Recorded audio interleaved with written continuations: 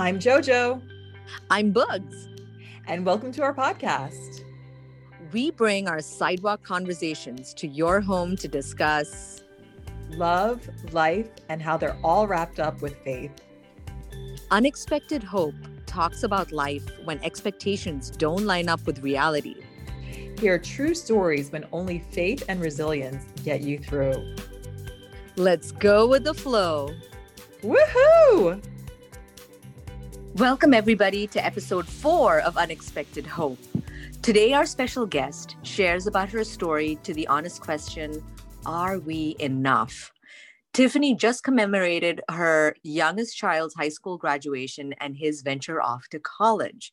But she has questioned the college application process and the immense pressure it puts on our kids.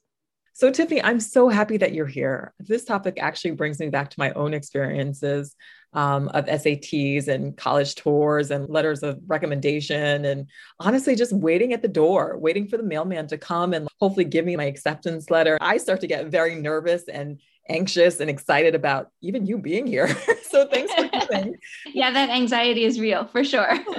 So why did you want to chat about this, Tiff?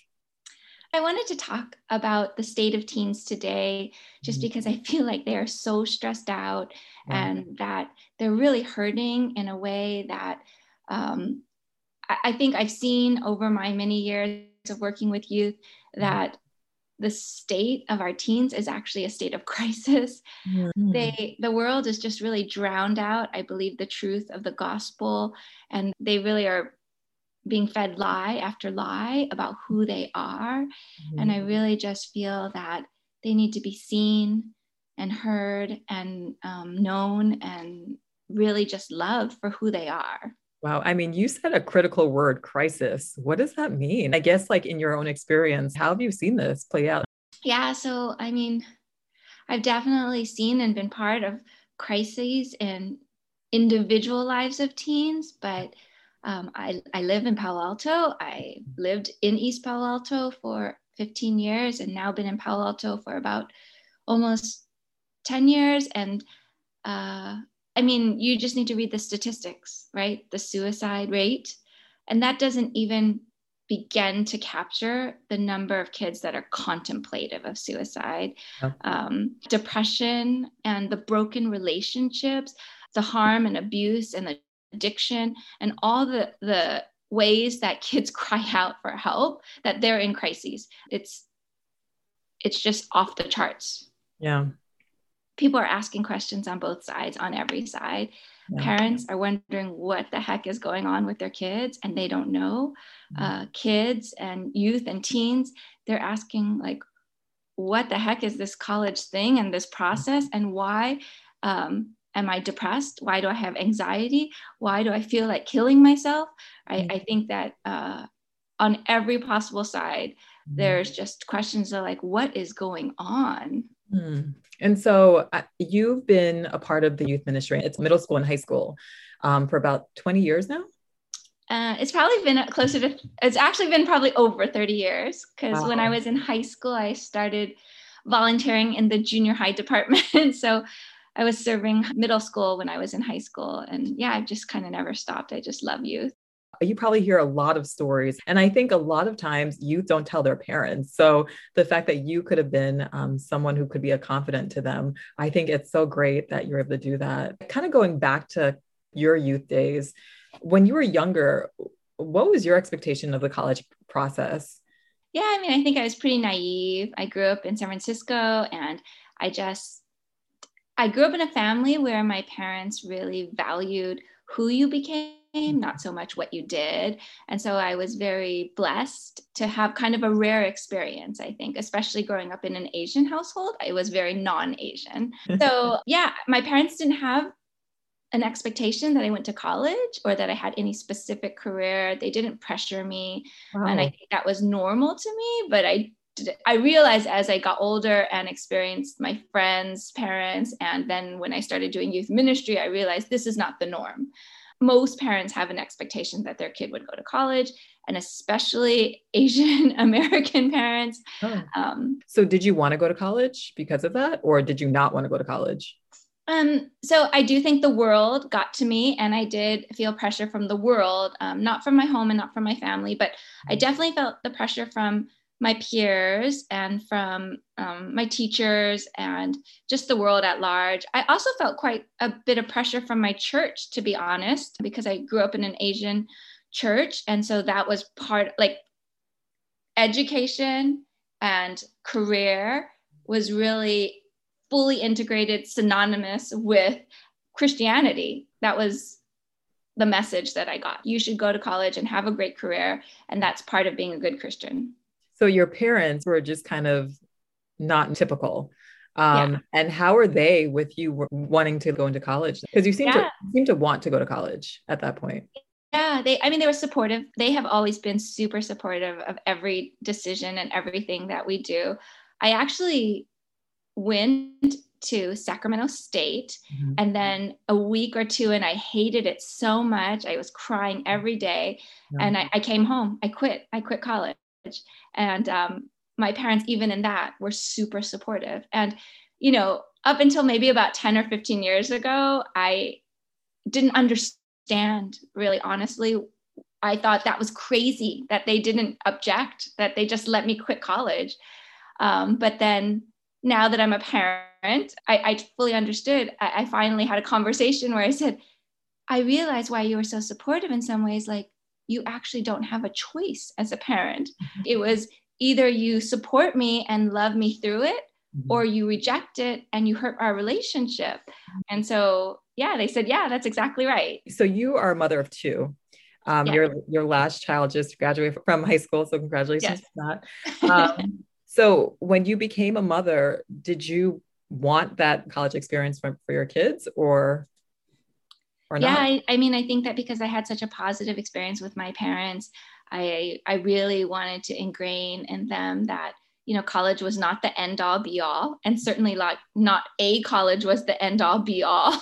Yeah. But I realized pretty quickly that not only was the world even louder and more adamant than when I was growing up, but like of the message of you have to go to college. You're a failure if you don't go to college.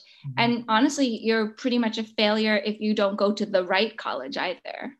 I have a 5-year-old son, and I know living in these competitive times, it's hard not to put the pressure of expectations on your kids, like be the perfect kid, go to a good school, get a great job. Did you feel that struggle, and how were you able to overcome that? I mean, the proof will have to be in another probably 5-10 years. So my daughter is about to be a junior in college, and my son will be a freshman in college come this fall. I think you just have to keep combating the lies with truth. And it's a never ending cycle, honestly. But the more you can speak truth into their lives, then the easier it is for them to have that foundation to combat it on their own when it comes up over and over again. So, I mean, at a very, very young age, really had to instill in them that their identity, their value, their worth, it doesn't come from external sources. It doesn't come from the world. It doesn't come from your teacher or your coach or your accolade. It doesn't come from the medals or the awards or the GPA, the SAT, you know, it doesn't come from any of those things. And I had to just keep saying that over and over and over again, right? And honestly, it's still a struggle, right? It's not like you learn that once and then it goes away, right? You have to constantly cling to that truth. And so I had to keep saying that truth over and over again, honestly, for myself as well as for them. Yeah. I mean, the Bible says, train your children in the way that they should go. Were there certain things that you did with your kids to be able to do that? I mean, how were you able to impart the word in their head and in their brain and honestly in everything? Yeah. I mean, just like in our own life, Josie, I feel like God's word can't just be a standalone one moment thing. It's not like you do a devotional every day with your children and then they're going to turn out just how you want. That's part of it for sure, reading the Bible and making that part of your life. But every moment is a teaching lesson when you're a parent. So how you handle the driver that cuts you off, and how you talk to the person at the grocery store, and when you pass the homeless man on the street, and when you choose to serve instead of go on vacation, like all of those things speak to the value that you place on life, right? And if I could give just one piece of advice to every parent, honestly, it would be who you are, how you choose to live out your faith is going to have the greatest impact on your children. Not anything you say to them, and honestly, not anything you actually do for them or to them or with them.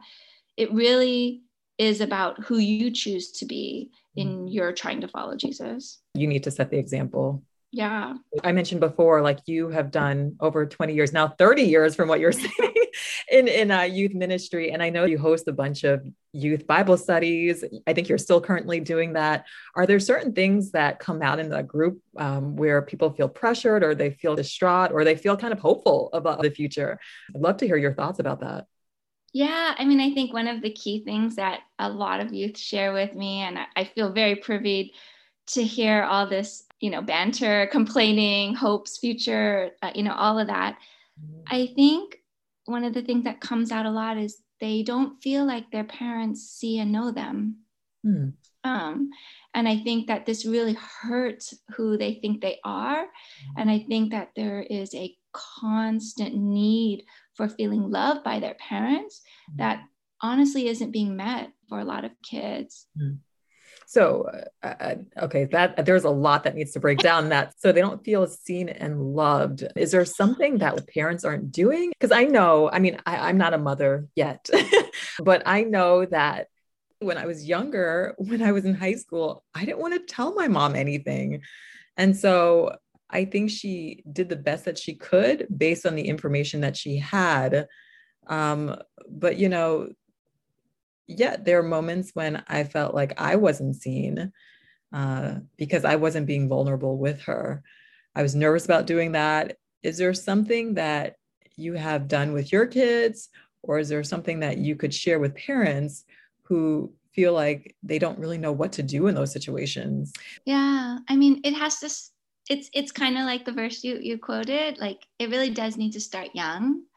Of creating that safe place where they really do feel safe to come to you with everything and anything. And I guess, you could, look back at your own journey and ask yourself this question, like, if your kids aren't sharing with you, and if you're a kid and you're not sharing with your parent, I would simply just ask you to think about it and ask yourself that question. Why didn't you share with your mom, Josie? Why did you feel afraid to share with her everything or that thing, whatever it was? And if you're a parent, you might ask yourself that same question. At what point did your kids stop sharing with you? And why? And I think that if you can be honest with yourself in that space, my guess is that there really is an answer, right? Like, oh, they stopped sharing with me because I was judgmental or because I stopped listening and I started trying to control or I disapproved and I wasn't supportive of things they wanted to do, or I really wasn't in a space where I could hear them. Right. And so I think that whatever pattern you start to form when they share something that's hard to hear, that informs them about whether they should share the next thing. Got it. I think you mentioned that you're in a Christian church and a lot of pressures were coming from the church. And again, these are God-fearing people. They love the Lord. And sometimes I see that struggle at church too. You want so badly for your kids to do well. And so you fall into this trap of doing worldly things. How would you encourage other parents to not fall into that trap? Or what did you do with your kids to instill that with them?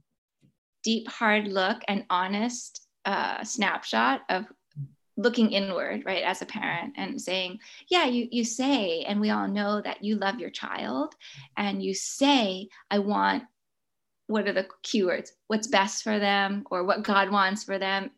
But do you really mean that?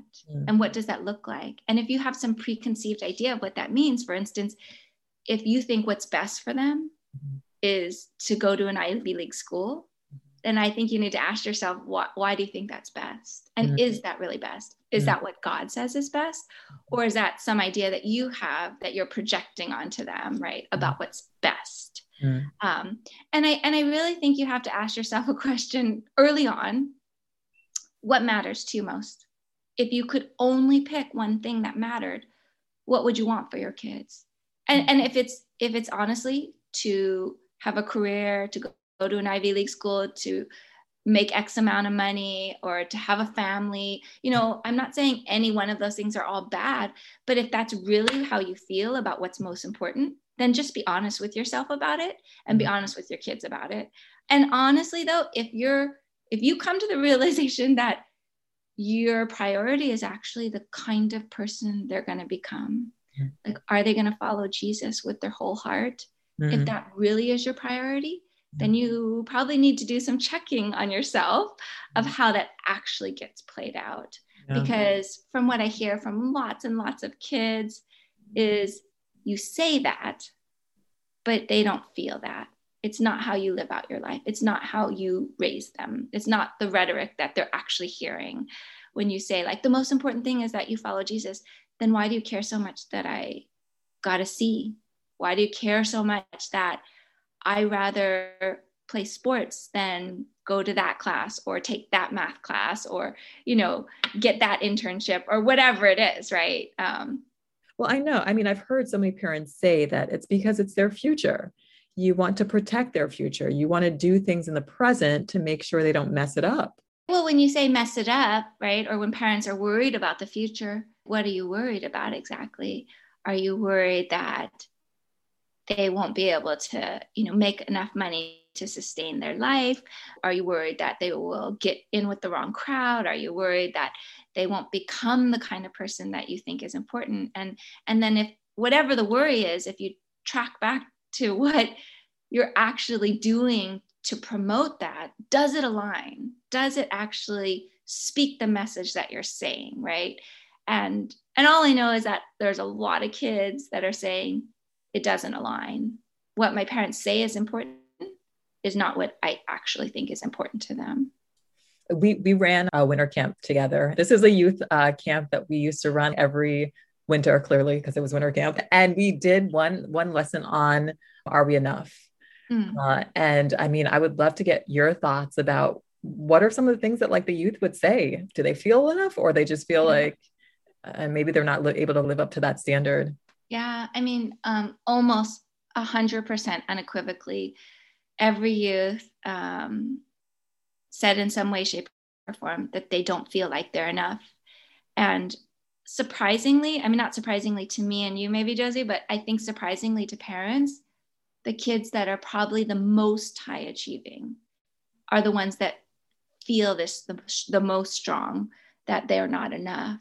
And I sense this sometimes, that the kids at the highest level of achievement are the ones that have the greatest struggle with their identity in terms of being enough. A couple of questions on that. So there's a wide spectrum of people who, are high achievers, but yet they don't feel like they're enough. And there are people who are not really interested in school and they still don't feel like they're enough. What are you saying to those kids to encourage them? And honestly, for adults too, I feel in many ways we don't feel like we're enough either. What are you saying to, both the parents and the kids to keep them encouraged?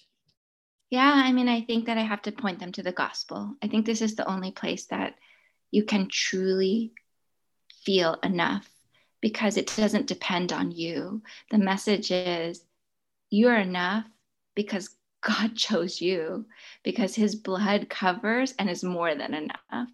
And I think that this is the only place that I've ever felt enough, when I ground my full identity in Christ. Something I said to my children very early on and over again, almost every night, I would say, why are you so awesome? And I trained them, like, from about the age of 2 on, to say, because God made me that way. And we still kind of joke about it, like, why are you so awesome? And they say it back to me. And the answer is because God made me. And it doesn't have anything to do, when you listen to that phrase, it doesn't have anything to do with what you do or don't do, and whether you're smart enough or beautiful enough or talented enough. It has nothing to do with any of those things, why you're so great. What is your hope for the students and the parents who are raising them? Yeah, I mean, I think for the kids, every kid I get a chance to speak into, I just want them to know that there is a God that created them. There is a God that knows them, from the number of hairs on their head to the way they smile, to that secret that they're holding in their heart, to that shame that they're feeling. There is a God that knows all of that, fully sees them, and fully loves them, that loves them so much that died so that they could be in relationship with him. And so I wish I could say to every single student that there is a God that loves you just the way you are, more than you could ever imagine. I think for parents, I guess I would love to say a lot of things to them. I want to say that they too are known and seen by God. And I think parent to parent, I understand it's an extremely difficult job to parent, to raise a child. But we can't do it alone. We really need to open our lives up to be more transparent so that we can get help in areas where we really need help. And I think it's okay to say, oh my gosh, I've been a bad parent. Like, I need help raising my child, and I don't know what to do about this or that. And I think it's okay even to, at some point, say that to your child even. Like, I don't have all the answers. I think if you wanted to get one message across to your kid, like if you really had to, like you were dying, think about it that way, and you could only say one last thing, I'm pretty sure that almost every parent would just say, like, I just want you to know I love you. But every day, how much does your child really hear that message? Tiffany, I know sometimes students really don't have the courage or the boldness to actually talk to their parents. Are there certain people that they should reach out to? Yeah, I mean, for sure, community is super important for everyone, but for teens especially. I mean, the answer is anyone. Just anyone. If you are having thoughts about hurting yourself, if you're having thoughts about that you don't matter, or that nobody knows you or nobody sees you, or if you are holding something that is heavy, you really just need to talk to anybody, just anybody. And if you can't go to your parents, then find an adult. Find an aunt, an uncle, a youth pastor, a counselor, a coach, a teacher. And if you don't feel like there's anyone like that in your life, honestly, then reach out to a peer, talk to a friend. And if even in that space there's no one there, then there are hotlines, and there are things set up where you can call and talk to someone. So it doesn't have to be anyone in particular. I just want it to be somebody versus nobody. Absolutely.